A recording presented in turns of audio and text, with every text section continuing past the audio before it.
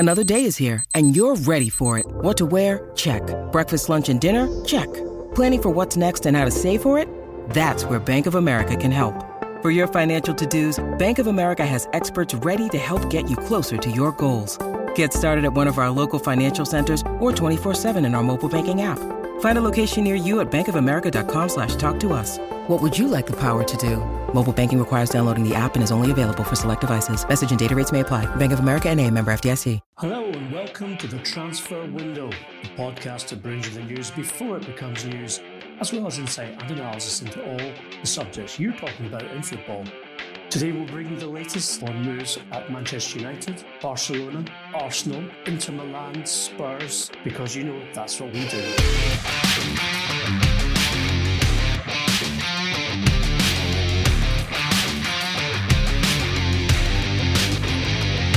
I'm Ian McGarry, and with me as always is transfer guru Duncan Castles. We start at Old Trafford, where it has to be said, fans, especially on social media, have been venting their impatience with the lack of business being done at the Old Trafford club. It seems that United, affected by the pandemic, have been much more careful, let's just say, than some of their rivals in terms of strengthening the squad. And Duncan, you reported already this week about Alex Telles, the left-back, who seems to be very much wanted by United, but United don't seem to want to pay the price that's being asked of them. And now the player himself has now asked for a discount on himself. I'm not sure who that is. Is that the epitome of selling yourself short? Complex situation for Porto, I think. Telles has just 1 year of contract left at FC Porto. They need the money from this sale. They know if they don't get him out this window, they effectively will lose him for free in the summer.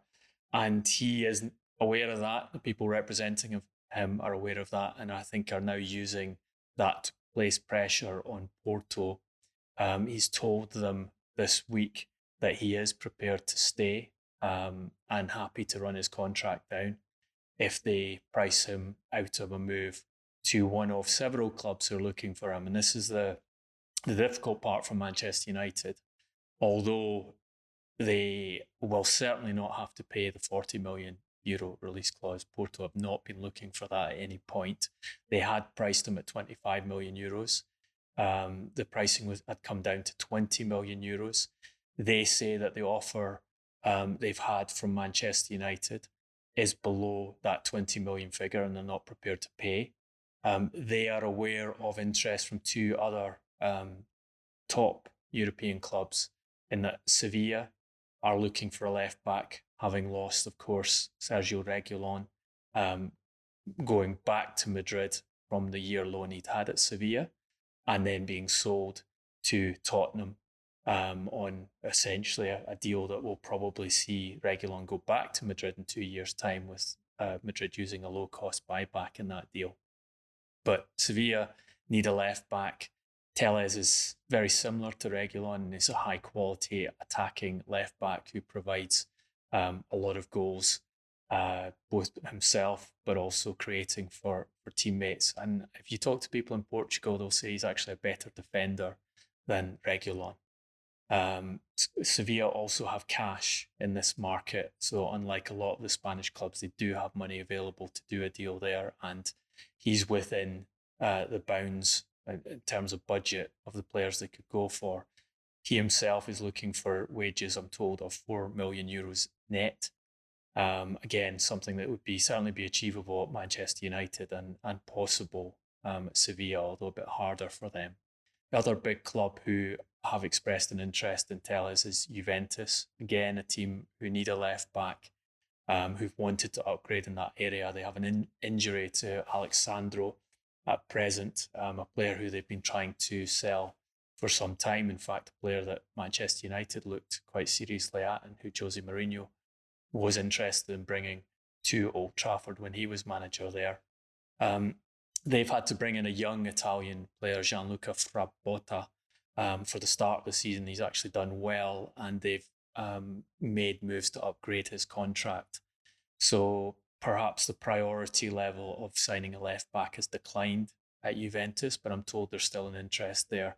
Porto obviously want an auction and want to try and get that 20 million euros if possible, and it would help them if they can get more than one of these clubs to bid.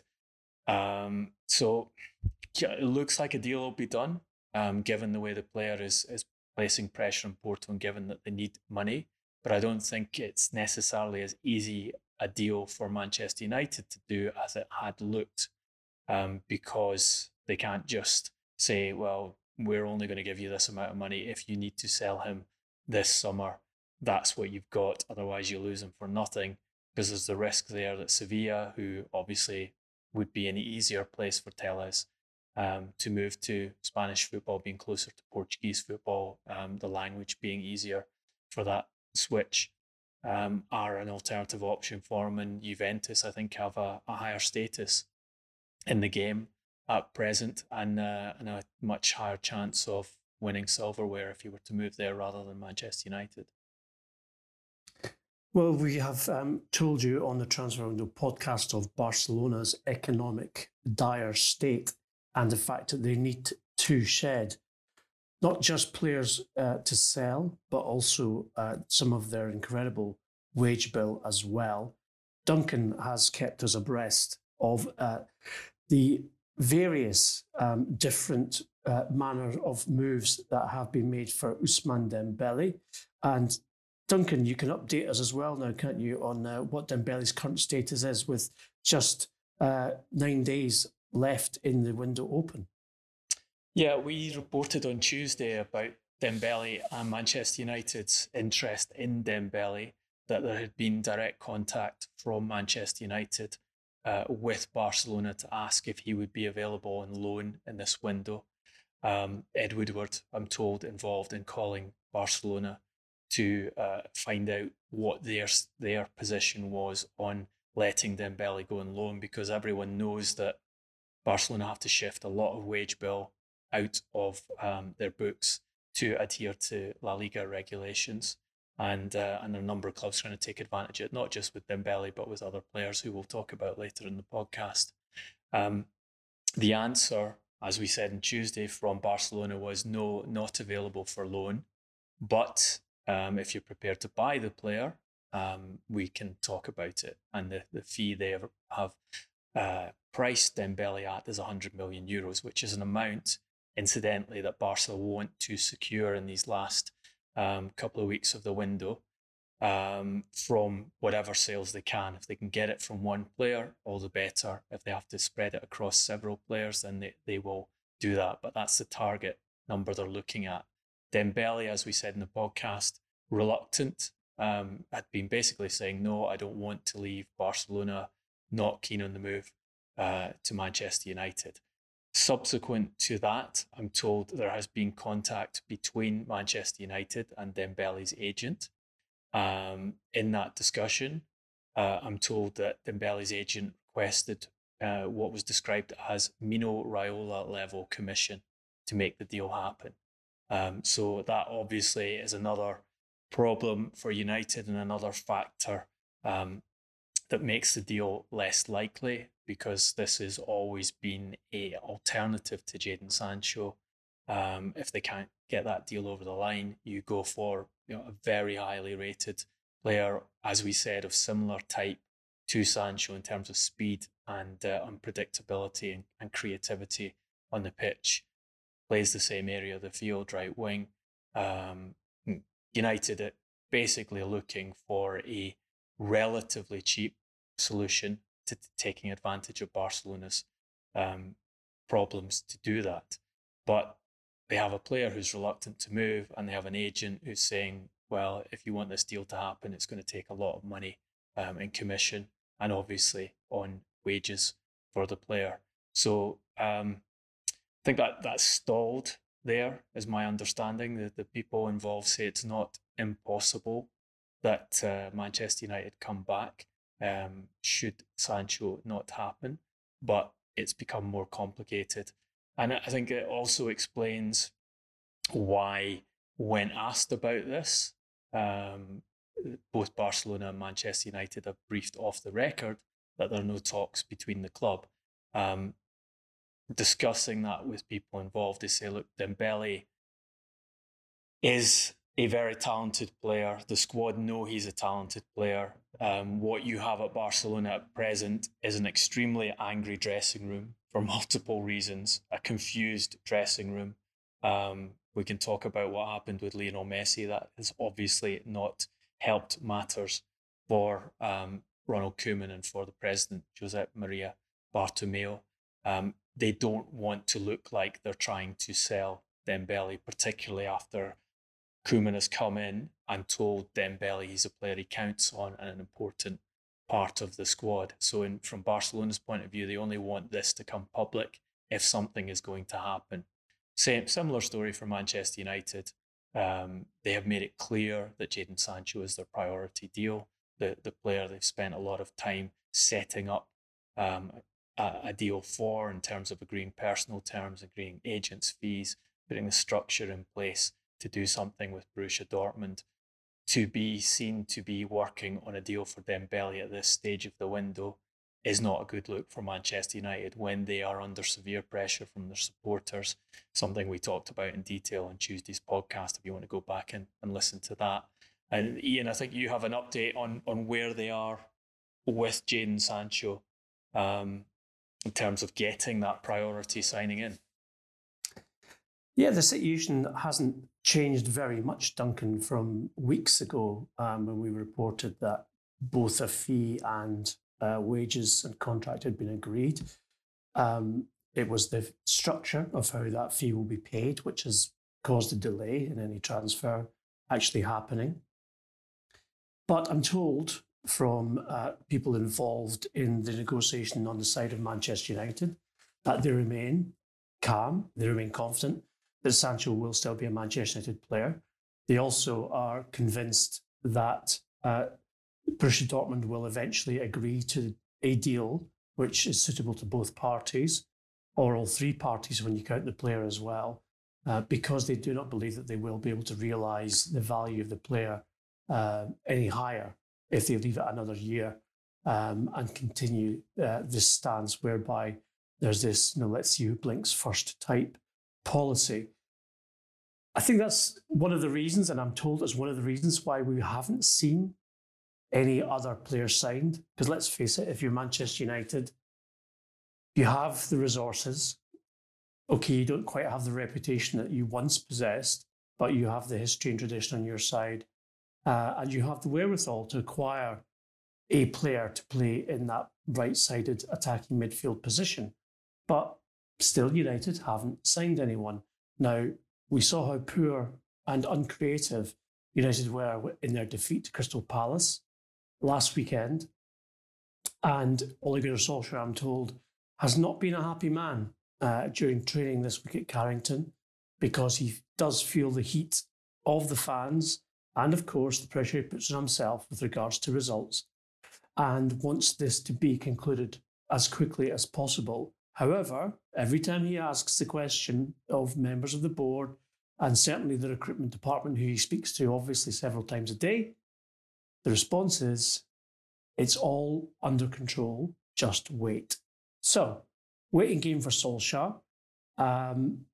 Perhaps he can use that to his advantage, because if he gets a couple of negative results before they complete their business, then he can point to the fact that he was told, you have to wait because we're not going to rush in and just pay simply over the odds for the sake of it. So yes, I think Sancho remains very much on the table, Duncan, remains very much likely to happen. But of course, you need three parties in agreement. At this moment in time, you only have two, and that's United and the player himself and his representatives. They need Dortmund to agree to the payment structure which United have set out.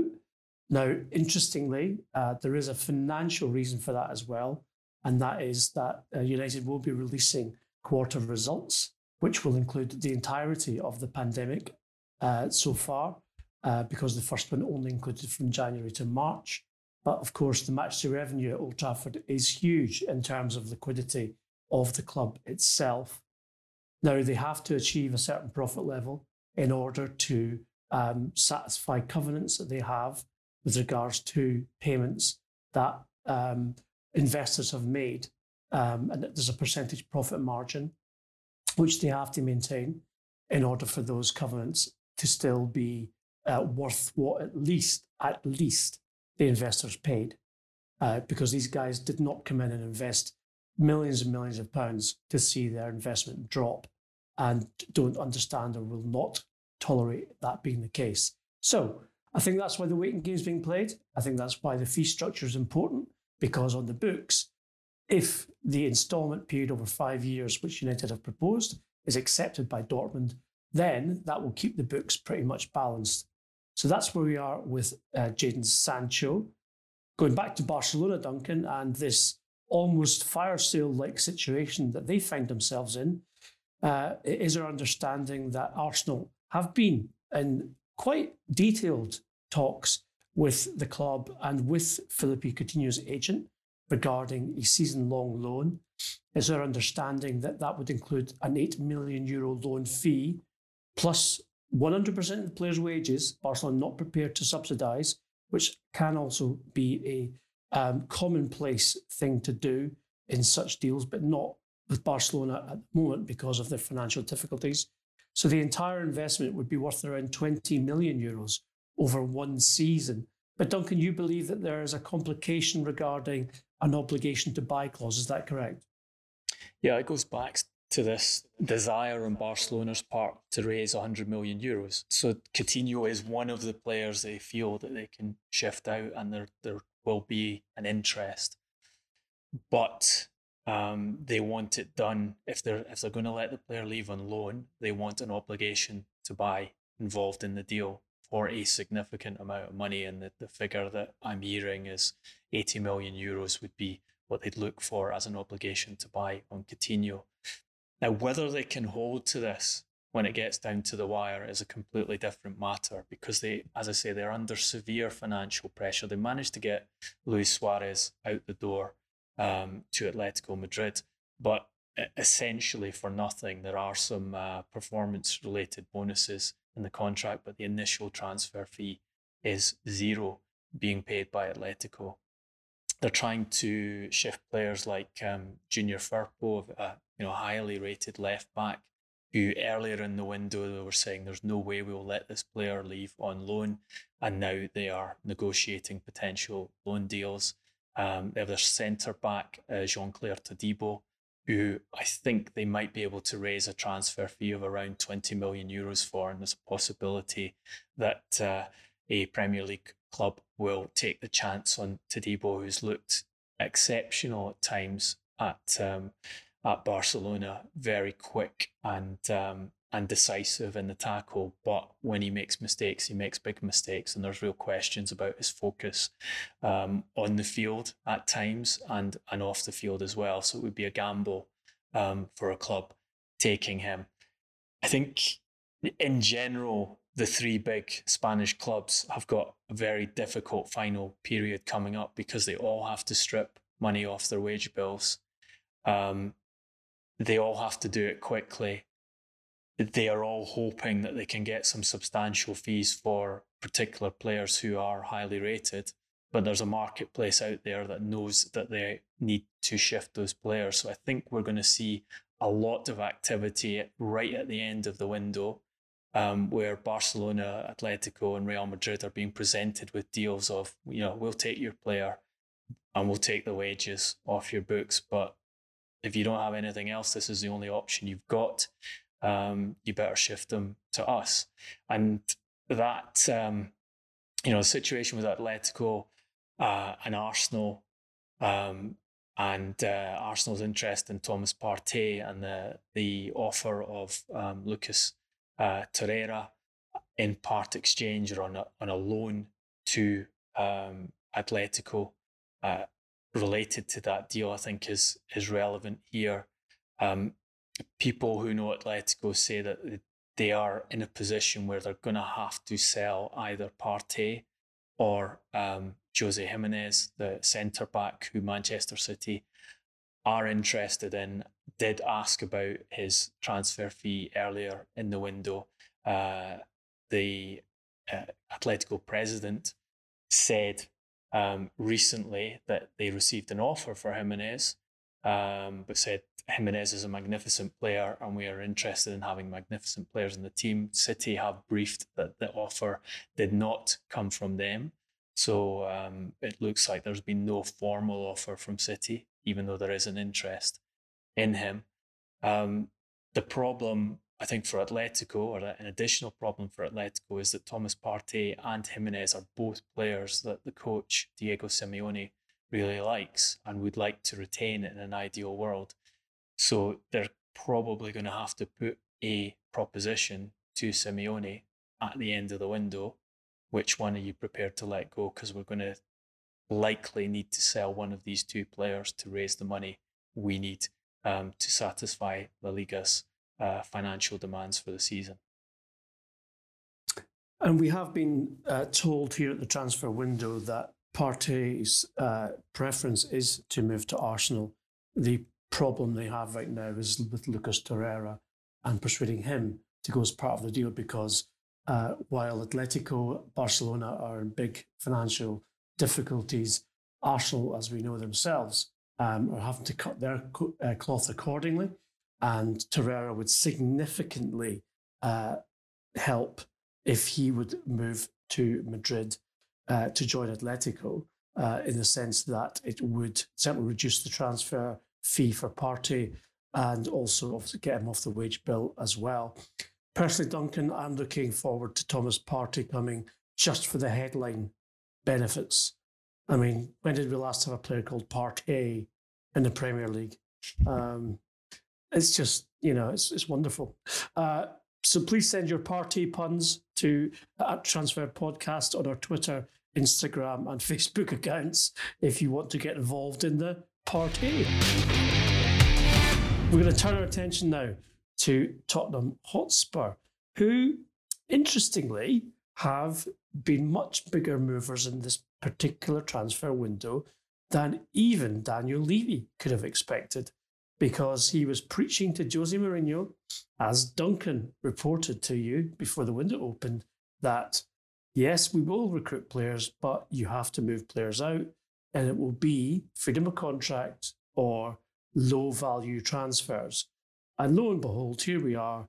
They have recruited one of the world's most expensive transfers in Gareth Bale. Not obviously, they haven't paid the fee for him. He's on loan from Real Madrid, but also Sergio Reguilón as well from Madrid, and are still in the market, Duncan. And it seems that, how do you read this? I see it as maybe not just a softening of Daniel Levy's approach, but almost as well a sort of almost a tactical move on his part, because he recognises that we're being left behind by the recruitment at Liverpool and Chelsea and Manchester City. And if we don't actually invest in quality, then it could be a very bad season, which means a very bad return for Tottenham and their owner. I think I'll read it once the deals are done, once the window is over. So what you see is Tottenham trying to sign Milan Skriniar from Internazionale. That is a player that Jose Mourinho wants. It's a position that he wants to improve in and upgrade in at centre-back. He is a proper talent in that position, and a player who has been monitored and pursued by several clubs in England for some time now. And the timing is right in that Antonio Conte is prepared to sacrifice Skriniar. He doesn't think he works in a back three of his preferred formation that he's using at Inter, and he's even promoted a young 21-year-old Alessandro Bastoni ahead of Skriniar recently. So he has a replacement already in his squad, and they will probably take another player, possibly from another Serie A club, should they sell Skriniar. But there's also the potential that they could take a Tottenham player, with Toby Alderweireld being offered to Inter in part exchange for Skriniar. I think Tottenham can also offer Juan Foyth there, player who has not established himself in the first team at Tottenham. And obviously that would reduce the transfer fee. So they're doing this at a time where Skriniar is available because of Conte's position on selecting the squad and building his team. Inter are asking 60 million euros.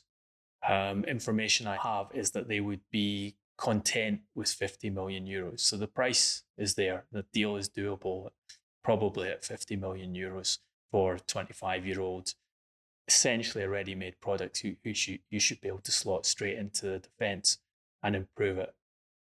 So that's why I say let's see if Levy goes through with the deal and completes the deal and provides Mourinho with what he wants, or whether it ends up as, well, we tried, the price was too high, the figures coming from Tottenham's end as a realistic fee seemed to be around the 40 million euro mark.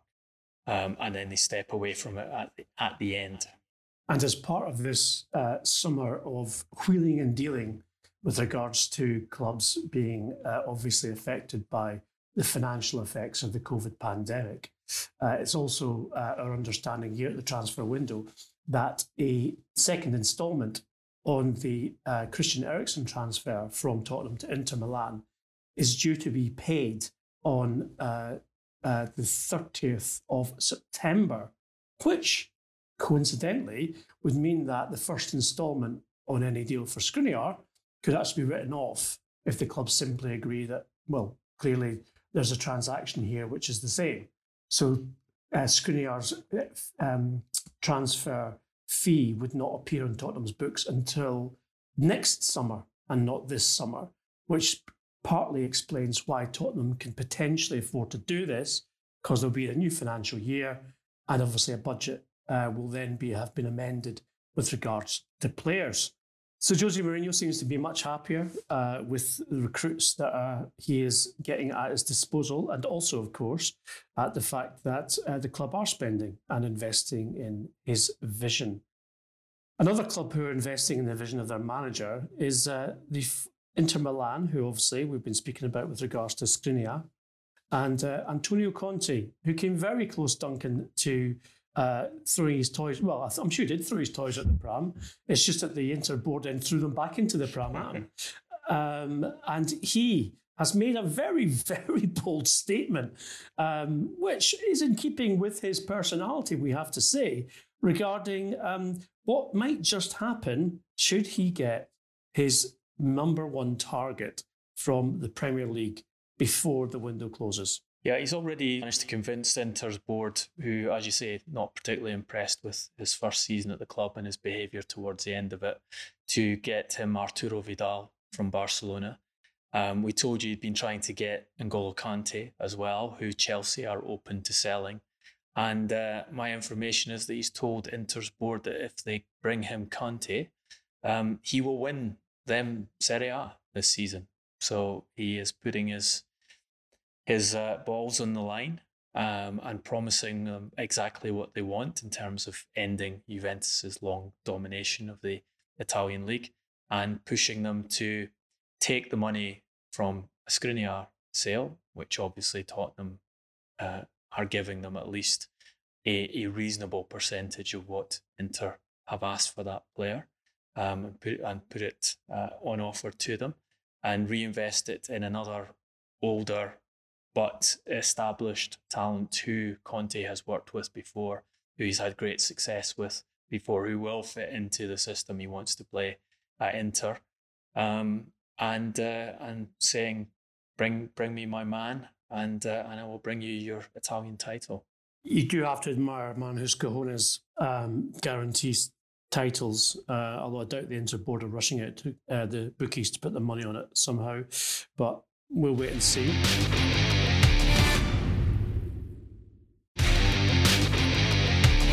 We're going to give you a quick update on two other ongoing matters in the transfer window, because one concerns, of course, the potential departure of N'Golo Kante from Chelsea, and that is the future of midfielder Jorginho. Jorginho has been heavily linked with Arsenal in the last 2 to 3 days. Conte, as we told you on the podcast last week, and indeed again on Tuesday, would prefer to stay in England. However, I don't think he would necessarily not be open to that move that Duncan has reported with his old boss, Antonio Conte, in Milan. So Jorginho, if Conte leaves, is more likely to stay than go, because clearly that's a position that Frank Lampard needs to augment rather than to sell from, especially given that the club have yet to complete his defensive plans with regard to recruitment. And of course, the other is they completed the signing of Edouard Mendy from Rennes this week, and Mendy will be very, very much up against on a level playing field, we're told, with Kepa Arrizabalaga in terms of that number 1 jersey. However, it's also the case that Chelsea would be willing to let Arrizabalaga go out on loan. There is some interest from La Liga, but given the situation is developing all the time, there's no concrete offers at this moment in time. Chelsea do not expect a bid to buy the player that would satisfy the getting some of their £72 million investment back. Enough of that, I should say. So let him go on loan, prove himself, regain his form. Fresh start would be their most likely and most probable mode of action with regards to, as far as they're concerned, hoping to get back the majority of the money that they invested in Arrizabalaga in the first place. Just a bit to add on Kepa.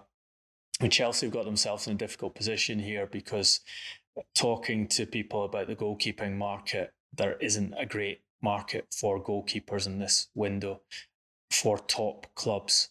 So it's difficult for Chelsea, certainly to sell Kepa. It would be regardless to make any kind of reasonable return on that €80 million world record transfer fee they paid for him a few years back, but also to find a home for him. I think Manchester United have got another difficult situation there because they now find themselves, because of the situation with David De Gea and Dean Henderson, with 3 extremely highly paid goalkeepers on their books, and Sergio Romero saying, where am I going to get some playing time? You brought Henderson back and said you can fight out for the number 1 shirt with De Gea, who they've already given the biggest contract in the Premier League to retain him at the club. Henderson got a huge pay rise to sign a contract extension and come back. Effectively, they need to dump one of those goalkeepers and they need to find a home for Romero quickly. And they have quite a lot of players that they have to move out at present, particularly in the defensive positions. You've got Phil Jones, Chris Smalling, Marcus Rojo, players who need to be moved out who don't really have much potential to play a great deal of football, and in positions where ideally Solskjaer would like to strengthen on top of that priority right wing signing. Well, it's going to be an interesting weekend for goalkeepers, Duncan. Mendy's arrival at Chelsea, Henderson putting pressure on De Gea. De Gea obviously not covering himself in glory against Crystal Palace. I think Jordan Pickford's probably the most fortunate of the 3 in that I don't think there's much in terms of putting pressure on him behind him at Everton, but clearly another very, very silly error in the Carabao Cup, albeit obviously Everton won. I'm going to stick my neck out. I'm going to say I think Henderson may start against Brighton Hove Albion at the Amex Stadium tomorrow. Would you agree? We'll wait and see if Solskjaer makes that decision. It'll be early on in this competition between the two to put Henderson in goal. But it would adhere to the promise to Henderson that if you play better, if you train better than De Gea, you go and goal. Perhaps the solution for Everton would be to go for Sergio Romero to put pressure on Pickford. Do you get paid for those skelfs in your backside? Skelfs, of course, is a Scottish word for shards of wood from sitting on the fence, people, for those of you who are not familiar with that particular phrase. It's the final pod of the week, and of course, we award the donkey and they don't come much better in terms of gift horses than this, because this one is a veritable pedigree racehorse, absolutely galloping towards us. And his name is Abu Fani, a Maccabi Haifa player who played in this week's Europa League qualifiers and scored the winning goal against FC Rostov in Russia. In doing so, he then was recorded on one of his teammates' phones in the dressing room afterwards. Please just search it on social media. It's hilarious. His name is Abu Fani. Okay, I don't need to say it anymore. Now, in order not to offend any of our younger listeners, I'm going to paraphrase what Abu said, because they will now play Tottenham Hotspur in the final qualifier to get to the group stage next week. He said, and remember the emblem and of Tottenham Hotspur here, please bear that in mind. He said, "Harry Kane on my cockerel," he said, as he grabbed a part of his body which kind of relates to cockerel, and effectively he trolled Harry Kane in that. Now, we're going to award the Abu Fani donkey.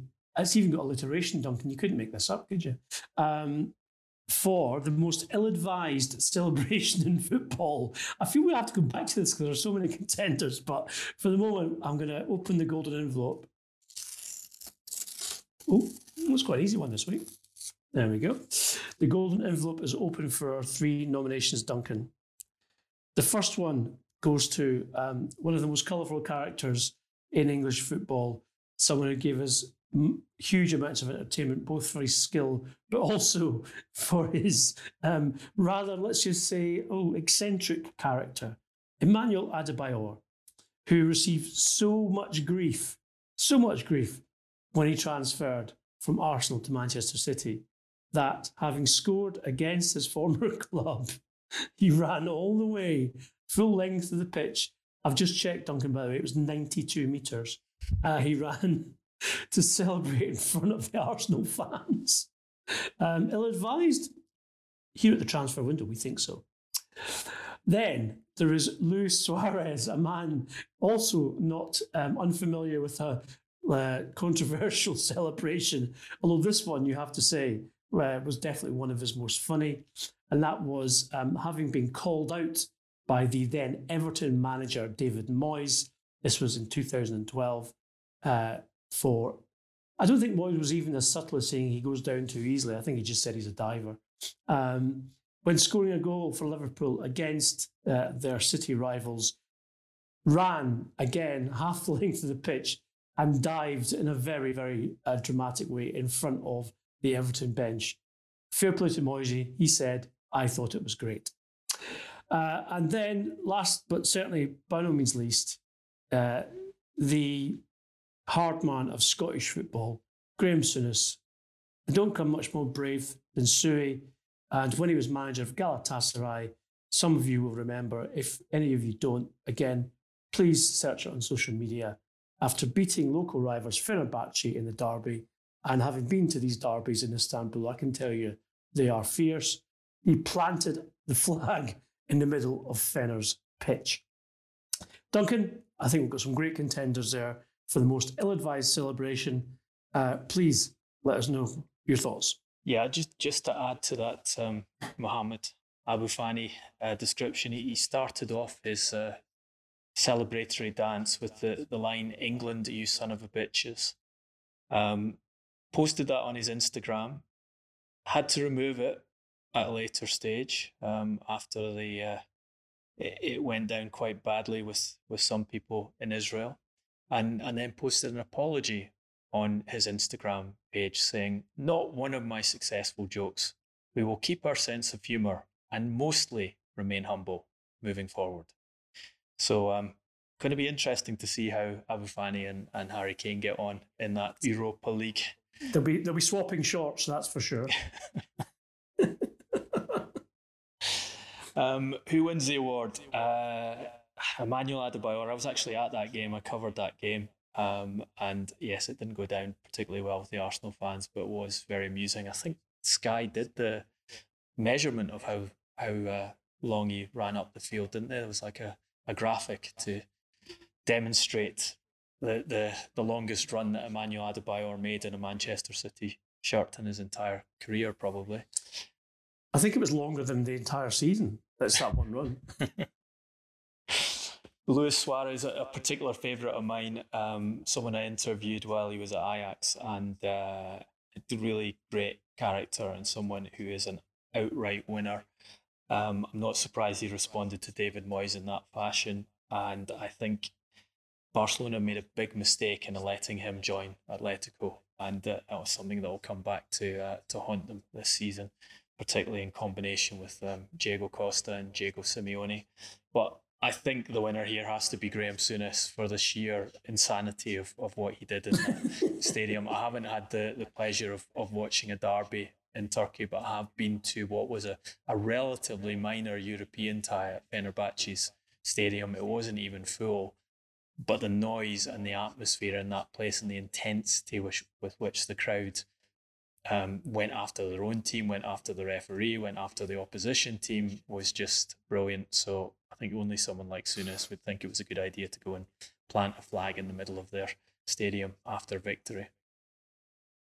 Anyone who's seen Graham Souness's tackle when he played for Scotland against a Romanian opponent, where he effectively played the ball to himself in the air and used that as a reason to tackle his opponent, it has to be said, somewhere above the thigh, will know that Graham Souness is not a man who is scared of planting a flag. That is just stuff he does before breakfast. So there we have it. Graham Souness is the winner of this week's Donkey. We hope you've enjoyed today's podcast. Please continue the debate, as you know we like you to do. We are on all the normal podcast platforms, as you know, as well as our YouTube channel. Just go to YouTube and search at Transfer Window Podcast, and you'll find us very easily indeed. Our social media platforms, of course, where you can access and continue the debate, as I said, with us, are at Transfer Podcast on Twitter, Instagram, and Facebook. Duncan's personal is on Duncan at Duncan Castles on Twitter. I'm at Garbo SJ on Twitter. And as I said, please get in touch. If you like what you've heard, then please do give something back, because you are getting this for free. And we love the fact that we're able to do that. And log on to iTunes, give us a 5-star review. The community increases. We get more debate, more laughs, more entertainment, and more information. So bear that in mind, please. Thank you. We will be back next week with the Transfer Window podcast. We'll be getting into the final few days of the window, so things will be heating up. And of course, you'll get the news first here. Until then, it leaves me only to say, stay safe, be well, and thanks for listening.